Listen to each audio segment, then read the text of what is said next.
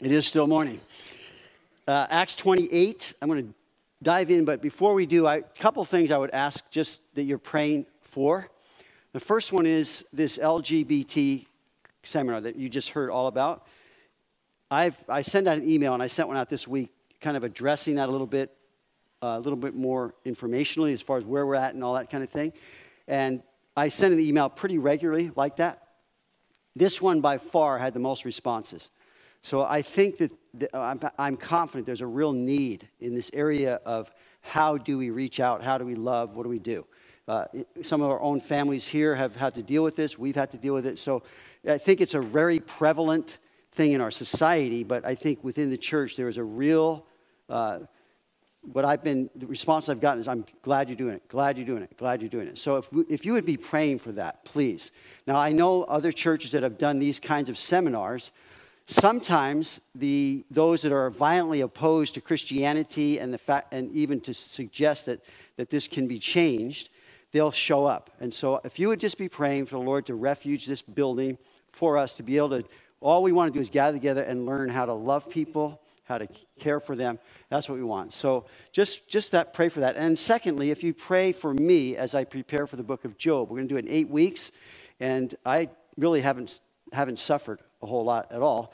And so I say to the Lord, Lord, I don't want to suffer just so I have to go to this, or I don't want to go through this book just so I have to suffer, okay? So, but I would really ask for your prayers, honestly. Just what the Lord, because it's packed. So what the Lord would have for us in this area of suffering, because everyone suffers, and it's really relative to our own lives. I mean, something that might seem like nothing to someone is a lot to someone else, and vice versa. So we all have the things that we deal with in which we suffer. And the thing about the book of Job is God never answers the wise. He answers who he is. That's his answer. And that might seem simplistic, but it's not simplistic at all. He is the answer. So how do I understand God in the context of suffering is what we're going to look at. So those two things, if you would be praying, I would really appreciate it. Okay, so Acts 28, our last study, 28 chapters, 28 weeks or 28 studies. The key verse in the book of Acts, I want to put that up again just to start off our finale here, is you shall receive power, dunamis, when the Holy Spirit comes upon you. Now, there are 3 relationships to the Holy Spirit that we talked about. The Holy Spirit is with us before conversion. Jesus said this. The Holy Spirit is with us to convict us of sin, righteousness, and judgment. That's his job. Our job as believers is not to convict people. Our job is to witness of Jesus Christ. The Holy Spirit, when he has come, he will convict the world of sin, righteousness, and judgment. So before we were saved, God the Holy Spirit, the third person of the Godhead, was with us, bringing us to a place of repentance, hopefully. He is then in us at conversion. So Jesus, when he told the disciples, he's with you, will be in you, after he rose from the dead, he breathed on his disciples and said, receive the Holy Spirit. And I believe when he did that, they received the Holy Spirit. But then he said to them, wait for the promise of the Father, which you've heard from me. He said, wait. So here, wait, you shall receive power when the Holy Spirit has come upon you. Meaning that there's another experience of the Holy Spirit, the coming upon, that happens either at salvation or subsequent to, depending on what you would believe about that.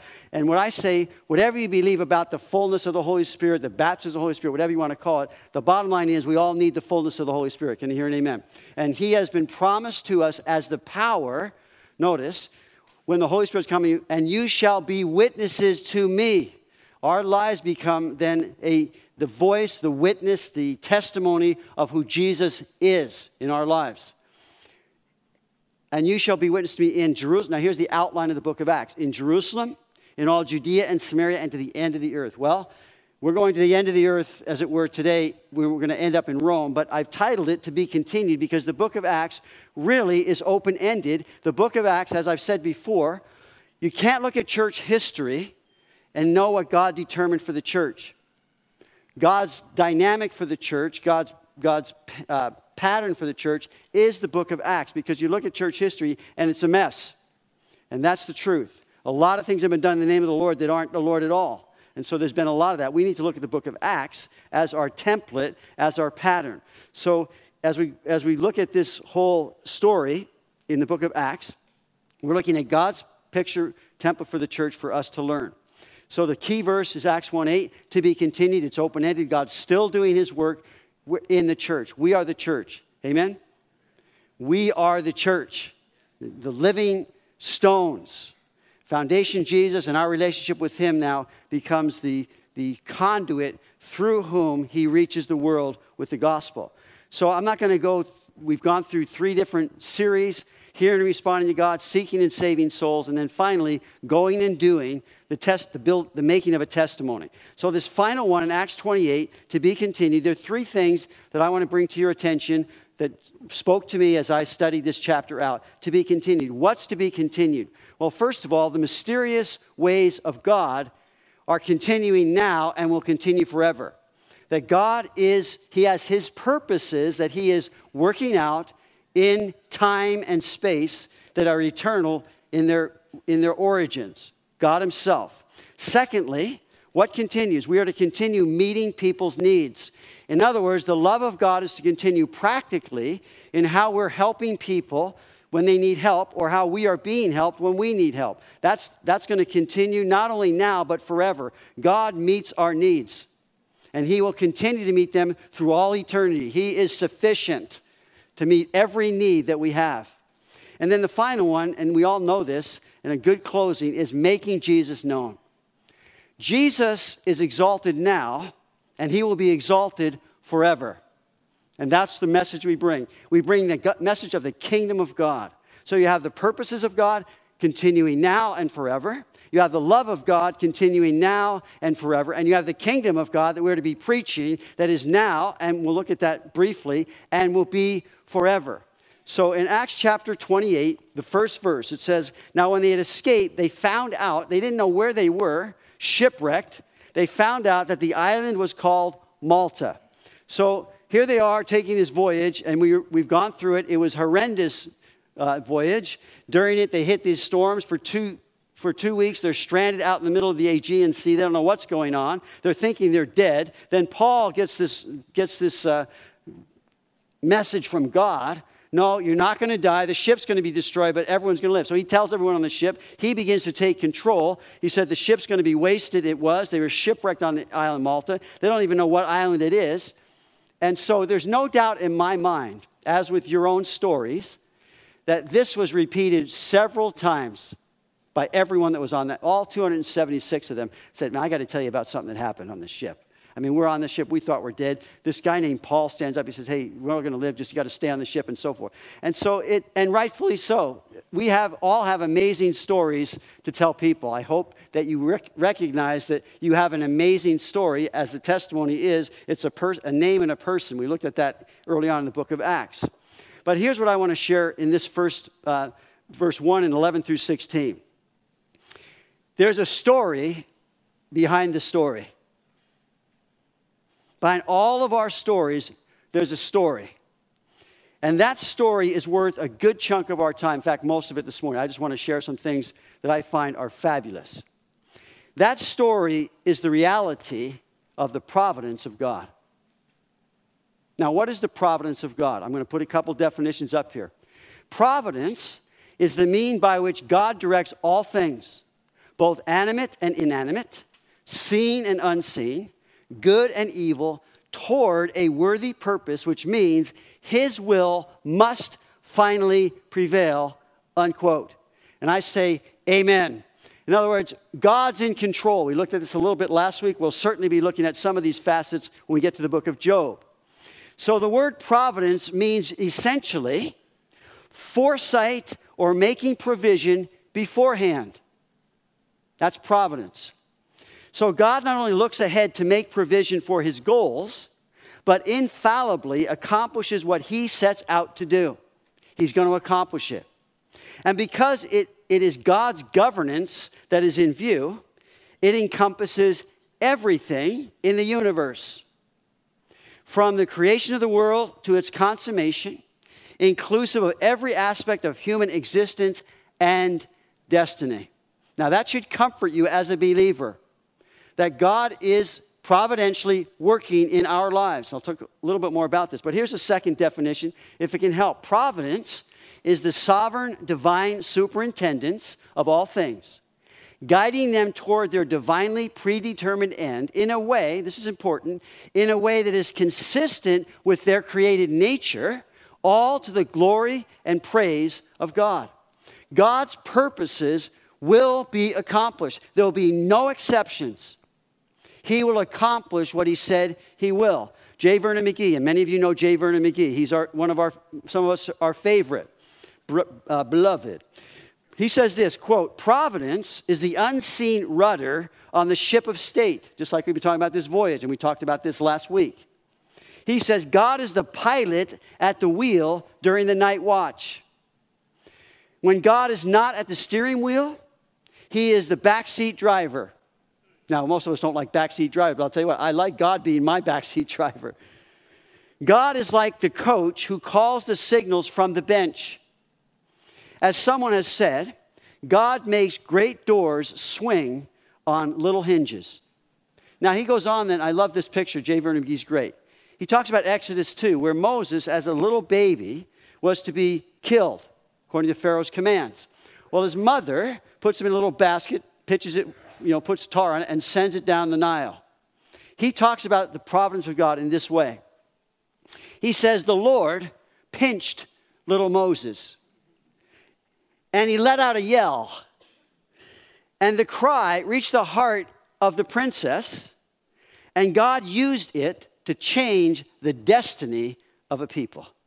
Now, I never thought of God pinching little Moses, but God is working, and it's mysterious, and that's why the mysterious ways of God are continuing. It's a mysterious thing.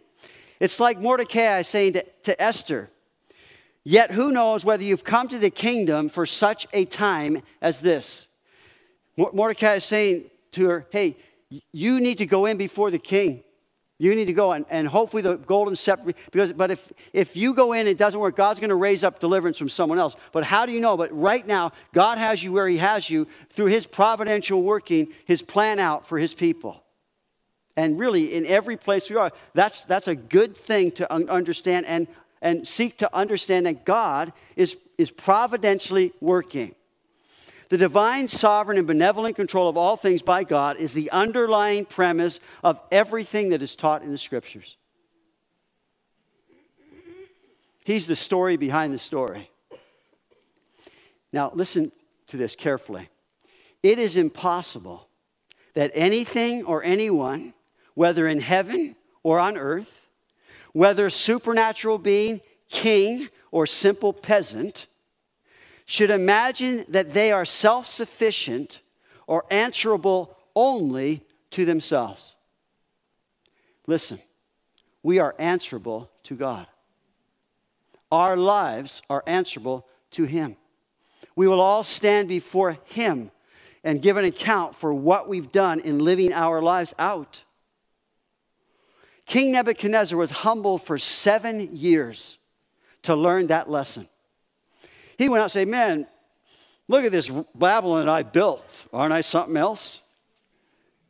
And then God took him for 7 years, and he went basically insane. His fingernails were grown out, his hair, and he was out of his mind for 7 years. And then he writes this fantastic testimony, this pagan king, the most powerful ruler in the world. God takes him for 7 years, it's believed. And there he is learning a lesson. I'm telling you, this guy was a tough cookie to crack. So here's what he wrote, the testimony. Daniel 4:34. "At the end of the time, I, Nebuchadnezzar, lifted my eyes to heaven, and my understanding returned to me. And I blessed the Most High and praised and honored him who lives forever. For his dominion is an everlasting dominion, and his kingdom is from generation to generation. All the inhabitants of the earth are reputed as nothing. He does according to his will," notice, in the army of heaven and among the inhabitants of the earth. "No one can restrain his hand or say to him, 'What have you done?'" That's Nebuchadnezzar. See, that's the lesson. That's understanding God's sovereign providence in everything that's going on. We do well to understand that God is, yes, behind the stories, but we do well to let him be our story. Psalm 103. The Lord has established his throne in heaven, and his kingdom rules over all. I'm giving you a few passages if you're jotting them down, taking notes, so you can look at these. And there are well, I better not add, but there are a lot of scriptures that we could go to that talk about God's sovereign providence over all things. He's running the universe today just like he always has. As we looked at last week, God's at the helm of all of life. And so as I'm reading this shipwreck and thinking through these things, God at the helm of all life, it's absolutely an amazing thing to me that God has called me, and not only me, but every believer, to co-mission with him in working out his plan of redemption and eventually the exaltation of his Son in glory in his kingdom. We get to partner with God. I like to call it the co-mission. We begin a great commission.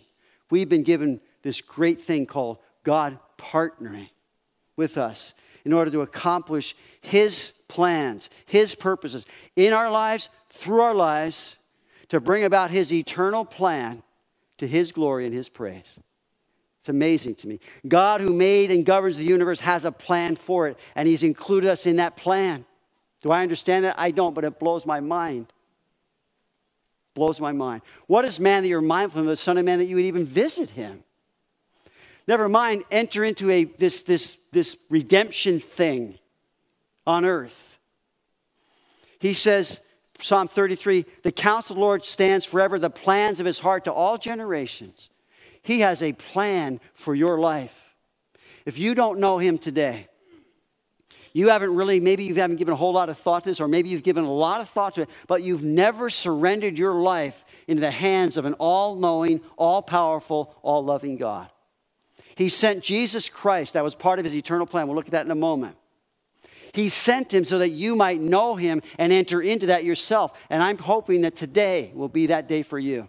We're going to give a Jesus call. It's not an altar call. It's not a table call. It's not a person call. It's the person. It's Jesus who's calling you to himself that he might forgive you of all your sins, give you eternal life, enter into the kingdom of God, and participate in this amazing thing that God is doing in all of his plans and all of his purposes that includes you uniquely. Isaiah chapter 14, verse 24. The Lord of hosts has sworn, saying, surely as I have thought, so it shall come to pass. And as I purpose, so it shall stand. 27. The Lord of hosts has purposed, and who will annul it? His hand is stretched out, and who will turn it back? No one. That's the answer. God's will and purpose are eternally realized in and through Jesus Christ. So a passage we all know very well. If you've known the Lord for any time, a Christmas passage, Isaiah chapter 9, verses 6 and 7. For unto us a child is born. That's the human side. Unto us a son is given. That's the divine side. And the government will be upon his shoulders. And his name will be called, here it is, Wonderful, Counselor, Mighty God, Everlasting Father, Prince of Peace. Of the increase of his government, his government and peace, there will be no end upon the throne of David and over his kingdom, to order it and establish it with judgment and justice from that time forward, even forever. Then the zeal of the Lord of hosts will perform this. It's staggering to me.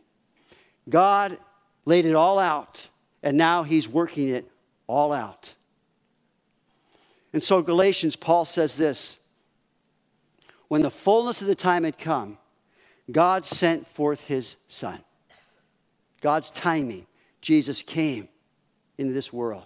God's timing, God's purposes, God's plan. God has always been personally and directly involved in human affairs, ultimately becoming one with us through the incarnation of his Son for our redemption. You can't get closer than that. He became a man. God's plan, God's purpose. This was part of the eternal purpose that existed before the world began and was fulfilled in time at the moment of God's own choosing. The fullness of time. So if I might, Ephesians chapter 1, verses 7 through 14. In him, Christ, we have redemption, the forgiveness of sins. We have redemption through his blood, the forgiveness of sins, according to the riches of his grace, which he made to abound toward us in all wisdom and prudence. Listen, having made known to us the mystery of his will, according to his good pleasure, which he purposed in himself. He's brought us into it. That in the dispensation of the fullness of the times, he might gather together in one all things in Christ, both which are in heaven and on earth, in him.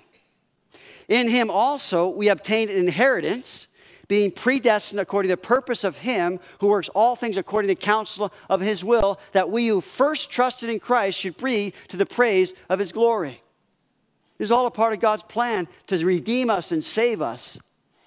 He goes on to say, in whom also, having believed, you are sealed with the Holy Spirit of promise, who is the guarantee of our redemption until the inheritance, who's the guarantee of our inheritance until redemption of the purchased possession to the praise of his glory.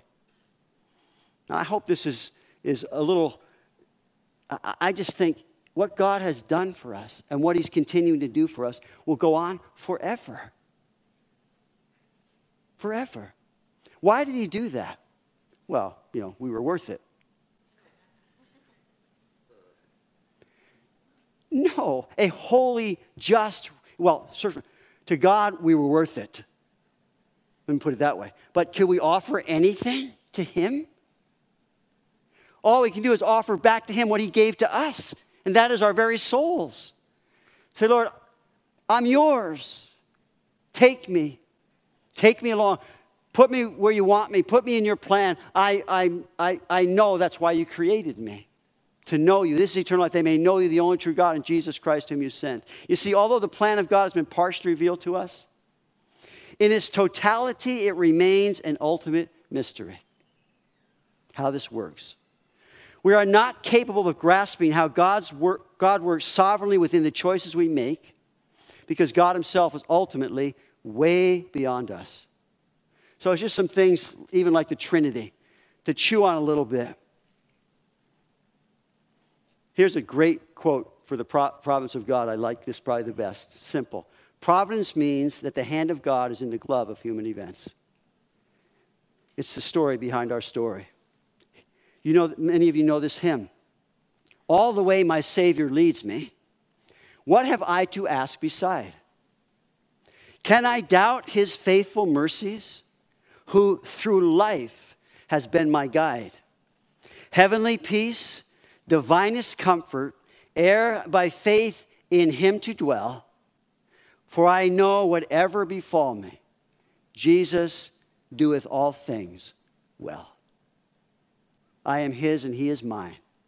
I am secure in him, assured of my destiny in eternity with him forever and ever. Why? Because Jesus came at the fullness of time to die for me and offer me this great inheritance through faith. And so just quickly, I want to put this map up here to finish our journey. Last week we ended up in chapter 10. Look at verse 11 now. After 3 months we sailed an Alexandrian ship whose figurehead was the twin brothers which had wintered at the island. Verse 12. And landing at Syracuse, number 11, we stayed there. We stayed 3 days. From there we circled around and reached Rhegium, number 12. After 1 day, the south wind blew, and the next day we came to Puteoli, number 13, where we found brethren and were invited to stay with them 7 days, and so we went toward Rome.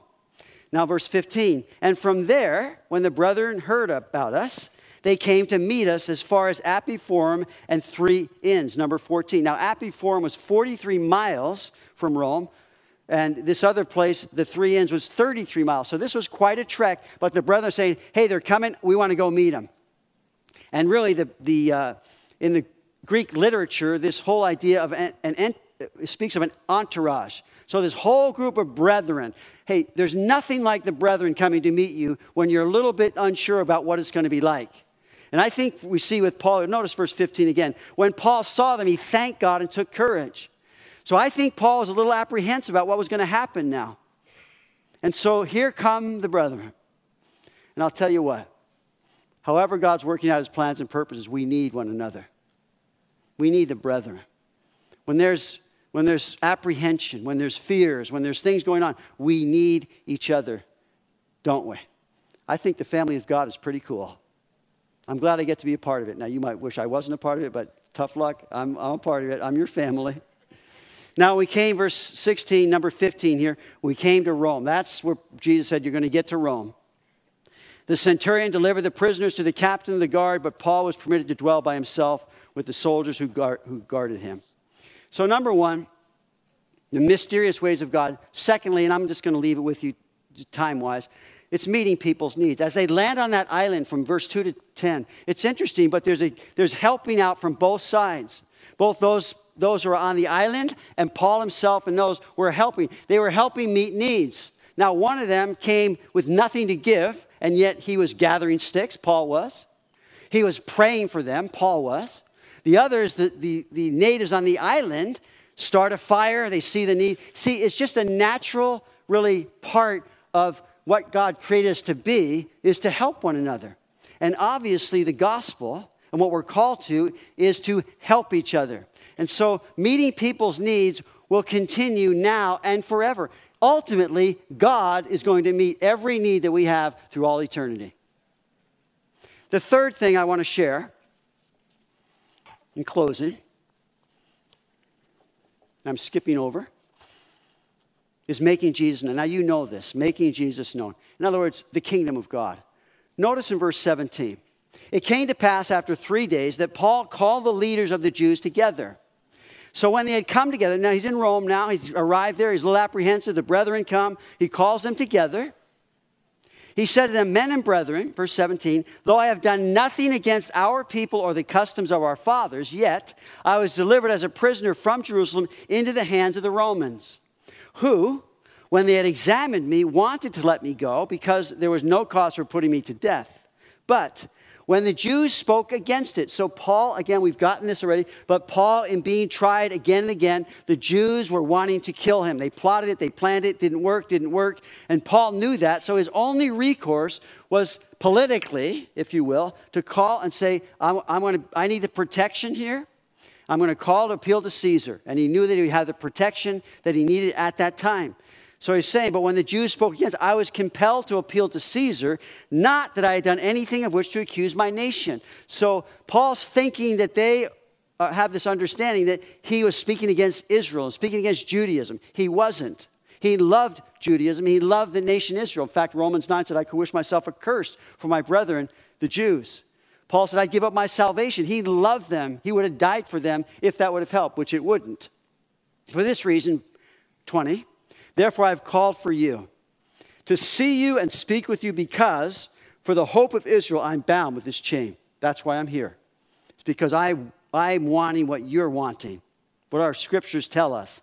Then they said to him, we neither receive letters from Judea concerning you, nor have any of the brethren who came reported or spoken any evil of you. So this is interesting to me because they were speaking evil of them all over the place, but somehow it hadn't reached Rome. But what had reached Rome, verse 22, but we desire to hear from you what you think. For concerning this sect, we know that it is spoken against everywhere. The sect being believing Jews who came to Christ. They're calling it a sect. They wanted to stamp it out. Paul himself wanted to at one point.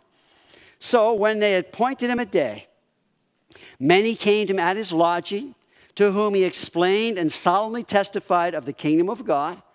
How? Persuading them concerning Jesus from both the law of Moses and the prophets from morning till evening. Now, Paul is in his element. An all-day prayer meeting. Now, I can relate to that. Bible study. I can relate to that. And we're not going to stay all day. You're saying, oh, good. But we'll be here a little while longer, okay? Paul's in his element. Now, what's he talking about? Two things. The kingdom of God by talking about Jesus. From the scriptures. He's the promised Messiah. He's the promised king. He's the promised coming conqueror. Notice verse 30. Same thing. Then Paul dwelt 2 whole years in his own rented house and received all who came to him, preaching the same thing, the kingdom of God, and teaching the things which concern the Lord Jesus Christ with all confidence, no one forbidding him. So the message of the kingdom is ours. Make Jesus known. The message concerning Jesus, the promised Messiah, make him known. That's our commission, the Great Commission. It's to be continued, to explain the kingdom of God, the things concerning Jesus Christ. That's the message that we bring. Now, Jesus said the time is fulfilled. When he came, the time is fulfilled and the kingdom of God is at hand. Repent and believe in the gospel. Note, Jesus did not say reform and believe the gospel. He did not say reflect and believe the gospel. He did not say reboot and believe the gospel. He said repent and believe the gospel. Entrance into the kingdom of God is through repentance, turning from your sin, turning to Christ at the cross where your sin was paid for, and saying to God, I need your forgiveness. Would you forgive me? And then turning to God in repentance, believing God, receiving from him eternal life, and thus we shall ever be changed by the power of the Holy Spirit. So as his subjects, we are to be preaching and teaching the kingdom of God. Now, what is the kingdom of God? I'm going to give you 3 couplets very quickly. We could talk about this. There are differences of opinion on all of these things, well, on some of them anyway. But I just want to give them to you as I understand them. Characteristics of the kingdom of God. First of all, it's internal and spiritual. Jesus said, the kingdom of God is within you. That's Luke chapter 17, verse 21. It is internal and spiritual. Romans 14, 17. The kingdom of God is not eating and drinking, but righteousness and peace and joy in the Holy Spirit. So it's spiritual in nature, for sure. Secondly, listen carefully. The kingdom of God is exclusive and it is eternal. Not everyone gets into the kingdom of God. Jesus said you must be born again. There must be a transaction that takes place between you and God where you confess your sins, you put all your sins on the cross where they are, and you confess to him, and then he gives you, it's a great exchange, I'll tell you. All of your sin for all of his righteousness. All of your bad for all of his good. Why? Not because of anything you've done, but because Jesus Christ did it all for you. But your choice is, do I want to receive that kingdom entrance? So Paul said to the Corinthians, 1 Corinthians 6, beginning in verse 9, do you not know that the unrighteous will not inherit the kingdom of God? They will not.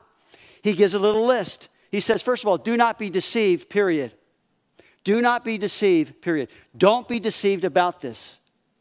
Neither fornicators, nor idolaters, nor adulterers, nor homosexuals, nor sodomites, nor thieves, nor covetous, nor drunkards, nor revilers, nor extortions will inherit the kingdom of God, period. But he says, but such were some of you. But you've been washed, you've been sanctified by the Holy Spirit. Thank God we have through our faith in Christ. The final couplet is it's external and literal. In Revelation chapter 20, beginning in verse 2, 6 times in every consecutive verse, it talks about this 1,000-year kingdom. I believe it's literal. And so 6 times, and I believe that we are going to rule and reign with Christ in a literal kingdom that he will set up on planet Earth, that we will rule and reign with him as kings and priests to our God. And then, I don't know what's coming, but I'm looking forward to what God's got planned, because then there's an eternal thing that we don't know anything about that he's going to bring about when he's completed his plan in these areas of his kingdom. So let me go to verse 25 with you. We want to do a Jesus call and communion. Well, verse 24. And some were persuaded by the things which were spoken, and some disbelieved. It's a mystery on how that works. I don't know how that works. You preach the kingdom, the same exact message. You preach Jesus Christ, who he is, the same exact message. And some believe and some don't. And I don't know why that is. But notice, so when they did not agree among themselves, they departed after Paul had said one word. The Holy Spirit spoke rightly through Isaiah the prophet to our fathers. Now, what did he say? He said to them, let me get to it, verse 25, saying, go to this people and say, hearing you will hear and shall not understand, and seeing you will see and not perceive. For the hearts of this people, notice, it's the heart problem. It's not that God does not want to save. It's a heart problem. For the hearts of this people have grown dull. Their ears are hard of hearing. Their eyes, they have closed. lest they should see with their eyes and hear with their ears, lest they should understand with their hearts and turn so that I should heal them. In other words, the problem's the heart. The problem's not wanting to see it. The problem's not wanting to hear what God has to say. Now, back at verse 25, notice what it says there. The Holy Spirit spoke rightly. Paul is saying the Holy Spirit, listen, the Holy Spirit is speaking through the Word of God. It's His infallible Word of God, inspired, God-breathed.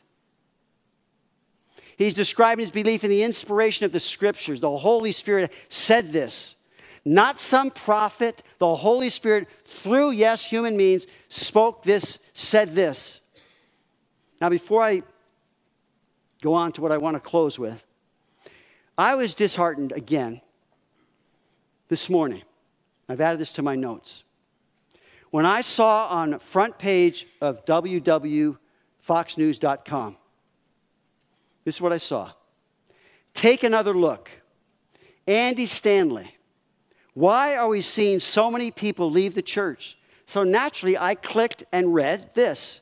5 reasons people leave the church. Let me say this. It burdens my heart. It breaks my heart. The number one thing he wrote, we tell people the Bible is the basis of Christianity. That's what he wrote. He's also said it. He said, it's not. It's Jesus. Now, I get that. I understand somewhat. I'll go on. He wrote, when our faith stands on anything other than Christ, we put ourselves and others in positions to fall. I wrote here, Pastor Anley, what are you saying? Are you saying the Bible's the problem? Now, he would say, no, I'm not saying that. Would you say the Bible is the number one reason people are leaving the church?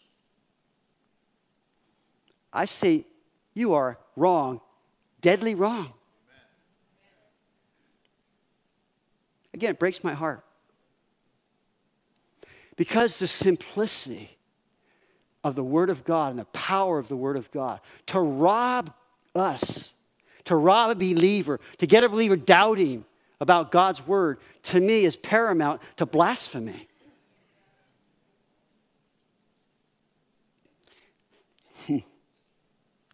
James, by the way, I have learned so much from Andy Stanley. I have. But James said this, brethren, my brethren, let not many become teachers, knowing that we shall receive a stricter judgment. For we all stumble in many things. He who does not stumble in word is a perfect man, able to bridle his own body. So this is what I wrote. I'm reading it because I want to make sure I'm communicating as best as I can my burden. So lately, Pastor Stanley has been making similar statements about the Bible. In my humble opinion, they're at best confusing and at worst diabolical. I, who have learned a lot from Pastor Stanley, I'm losing hope that he is simply stumbling in word, but is seeking to unhitch the church from the centrality of the Word of God, Old Testament and New Testament, as the foundation upon which our faith is anchored, our faith is established, our faith is built, our faith is explained, and our faith grows. It's the Word of God. God said He exalts His Word above His name. I believe that the Word of God is the basis of Christianity, ultimately revealed through the incarnation of the very Word of God Himself, Jesus Christ, in the redemption of our lives through the living, incarnate Son of God who became flesh and dwelt among us. We saw Him as the eternal life. We saw the Word of God. It was with God. It was, in the beginning was the Word. The Word was with God, and the Word was God, and the Word became flesh. Now I hope here that we'll take to heart how so important we believe that the Holy Spirit is speaking through the Word of God. The Spirit of God working through the Word of God to change the people of God. And let me say to you, the Word of God, the gospel, is the beginning of God's redemptive work, changing people's lives forever and ever. And you rob that Word. So what are we to do? Well, we got to go out and convince them.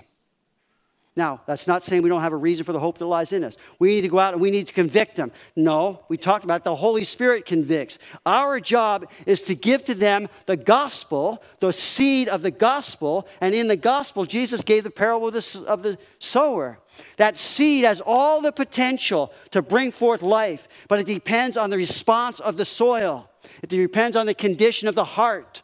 And so when a person's heart is hardened, it doesn't go anywhere. When the person's heart is fraught with cares and all the things of this life, then it gets tangled up and choked out. But it's the Word of God that's the seed, that's all that's necessary for life and godliness, for us to grow in our faith and know who God is. It's explained in the Scriptures. We have it in the Scriptures. The Scriptures are alive and powerful, sharper than any two-edged sword. They can divide between thoughts and intents of the heart. And there's no one naked. Everyone's open and naked before the eyes of Him to whom we must give account. God has given to us His Word not for His sake or He's given it to for our sake, that we might know what He's saying and not be confused. And that's why it burdens me tremendously. Now there's some confusion going on. Well, what part of the Bible do we believe? What's happening?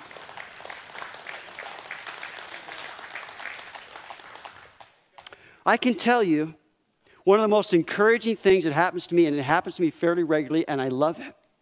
People come to me and say, you know, I just love you going through the Bible. And you know, I look at them and say, you know, it's very confusing to me. In fact, I would not be doing what I'm doing were me having to come up with some, we're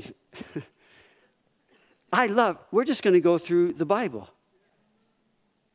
And I say, how do churches miss that so quickly? The life. Well, I could go on and on, but you hear my heart on that. So you go to the people and say to them, but they're not going to hear. So here's the question. The question is not, what is God saying? That's not the question here. That's what He's addressing. The question is, knowing what God has already said, how will you respond? That's the question. You are here today, and you do not yet know God as your God personally. You have not yet come to faith in Christ. I believe that you've heard clearly today what's necessary for you to do that.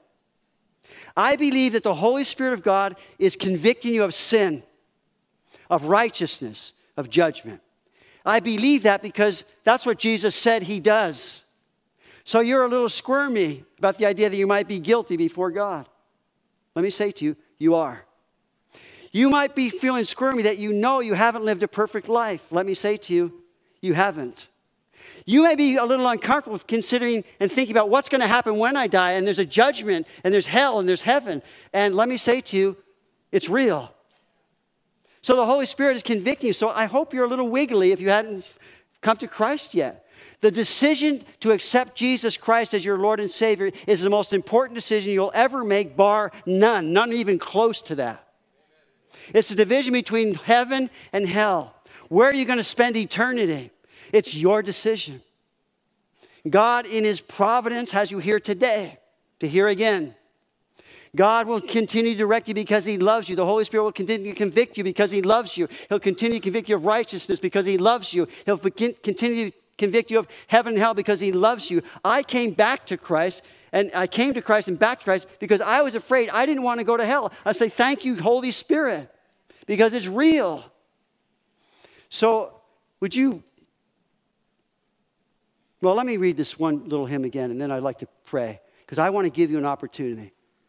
In the brokenness of God's heart to you, that was demonstrated when Jesus died on the cross, and they pierced Him with that sword, and blood and water came out. Some have said He died of a broken heart. So He so loves you, He gave His only begotten Son, that if you will believe in Him, you will not perish, you will have eternal life. And thus this old hymn says it well.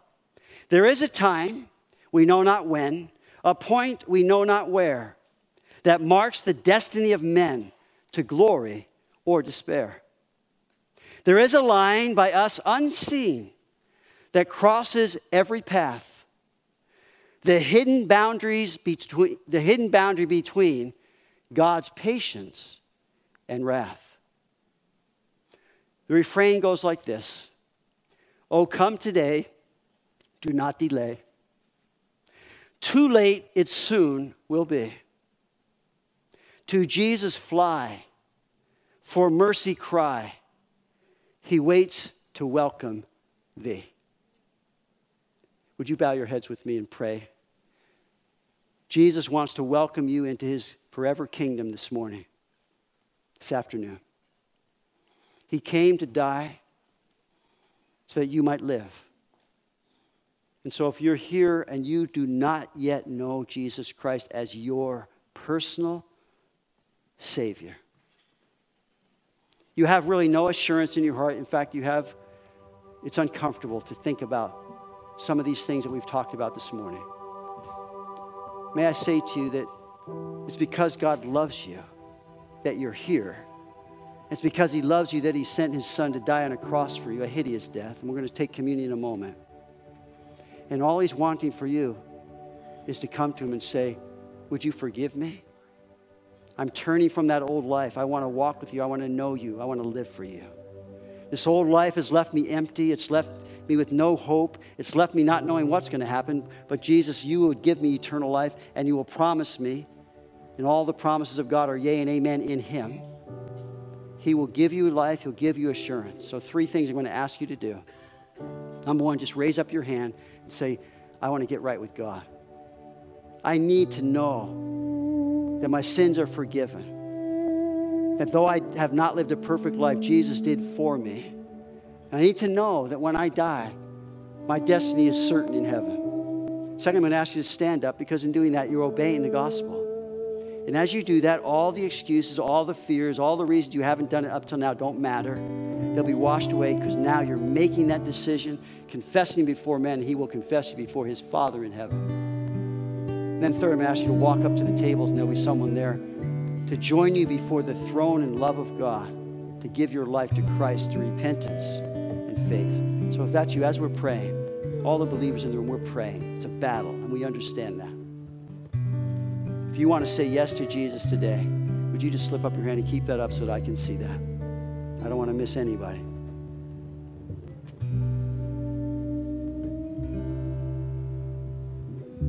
We're praying. I believe there is a battle going on in someone's heart right now. We're praying. You know you need to get right with God. Very simple step, a little scary, we understand that. I'll tell you, the Lord wipes it all away once you make that decision.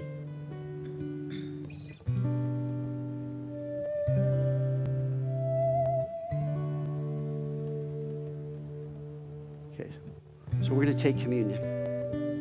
Now, this is for the believers in the room, and I'm hoping we're all believers this morning, which is fantastic. Jesus said, as often as we take the bread and drink the cup, we proclaim his death until he comes. So communion really is a way to look back at what Jesus has done for us on the cross.